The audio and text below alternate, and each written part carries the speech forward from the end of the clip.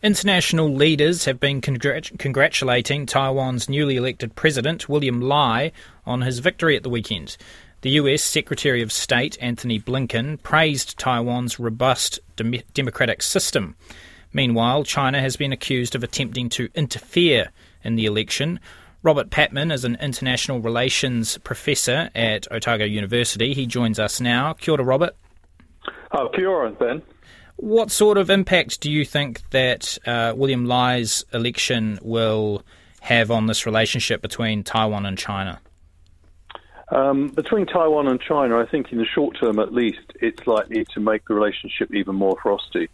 Xi Jinping has made it a centrepiece of his foreign policy to try to reunify Taiwan and China, and he's had little engagement. In fact, China has had no engagement with the DPP since it's been in power in 2016, and William Lai's victory means that they've just won a third consecutive term.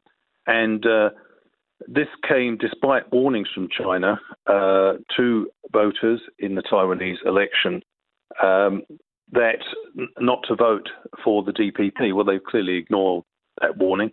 And the DPP have won a third term, as I said before, but with a reduced majority. What sort of impact will this have then on relationships abroad, say the China-US relationship?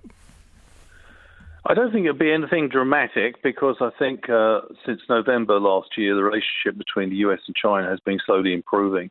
And I don't think the Chinese will want to do anything much before the inauguration of William Lai on May the 20th. This year, but I do think there'll be frostiness, renewed, intensified frostiness between, or coolness, I should say, between China and Taiwan. The Chinese government is clearly irritated by America and other countries congratulating William Lai on his victory, or his party's victory. They still regard Taiwan as part of China and see this as interference in their domestic affairs.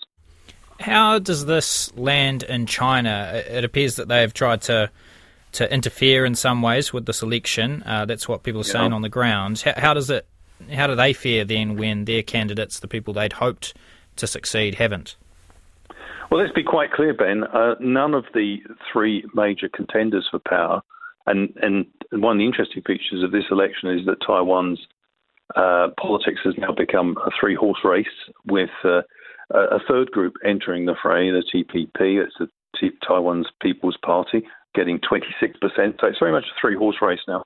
But none of the three parties actually want to have Chinese rule. But they differ in degrees of emphasis on how far they are committed to Taiwanese sovereignty, with DPP seen as widely the most pro-sovereignty group in Chinese politics, and hence the hostility from Chinese mainland. Why is it that the people of Taiwan want to be separate from China? Well, partly it's history. They've never, since the Communist Party has ruled China, they've never been part of China.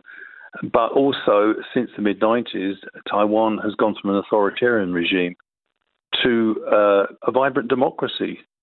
And it was striking that both the opposition parties conceded defeat and showed confidence in the way the election was conducted. Almost immediately after the election, both major parties quickly conceded that William Lai, hence part of the DPP, had won.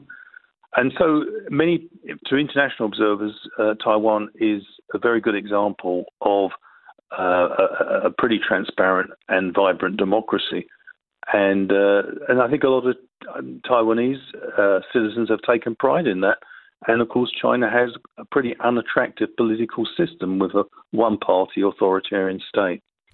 And so the chances of reunification obviously dashed with this result. Is there any thought that China might build up its military forces around Taiwan? Is there any escalation that could be expected between that relationship? I think in the short term, it's certainly the Chinese narrative that Taiwan should willingly return to the Chinese motherland. It has taken a big jolt. But it doesn't rule out the possibility, as the second part of your question suggested, of China using force to realise its goal of unifying Taiwan with China. But it will have to go very carefully there because it may not want to endanger relations with the United States. We shouldn't forget, if China used force against Taiwan, it would have severe economic repercussions for the Chinese economy, with its biggest markets being in the US, EU and Japan, respectively. And, of course, the economy hasn't been going great for China in recent months. No. So thank you very much for your time, Robert. Really appreciate it. That is Thanks, Ben. Robert Patman, who is an international relations professor at Otago University. It's 27 minutes past 8.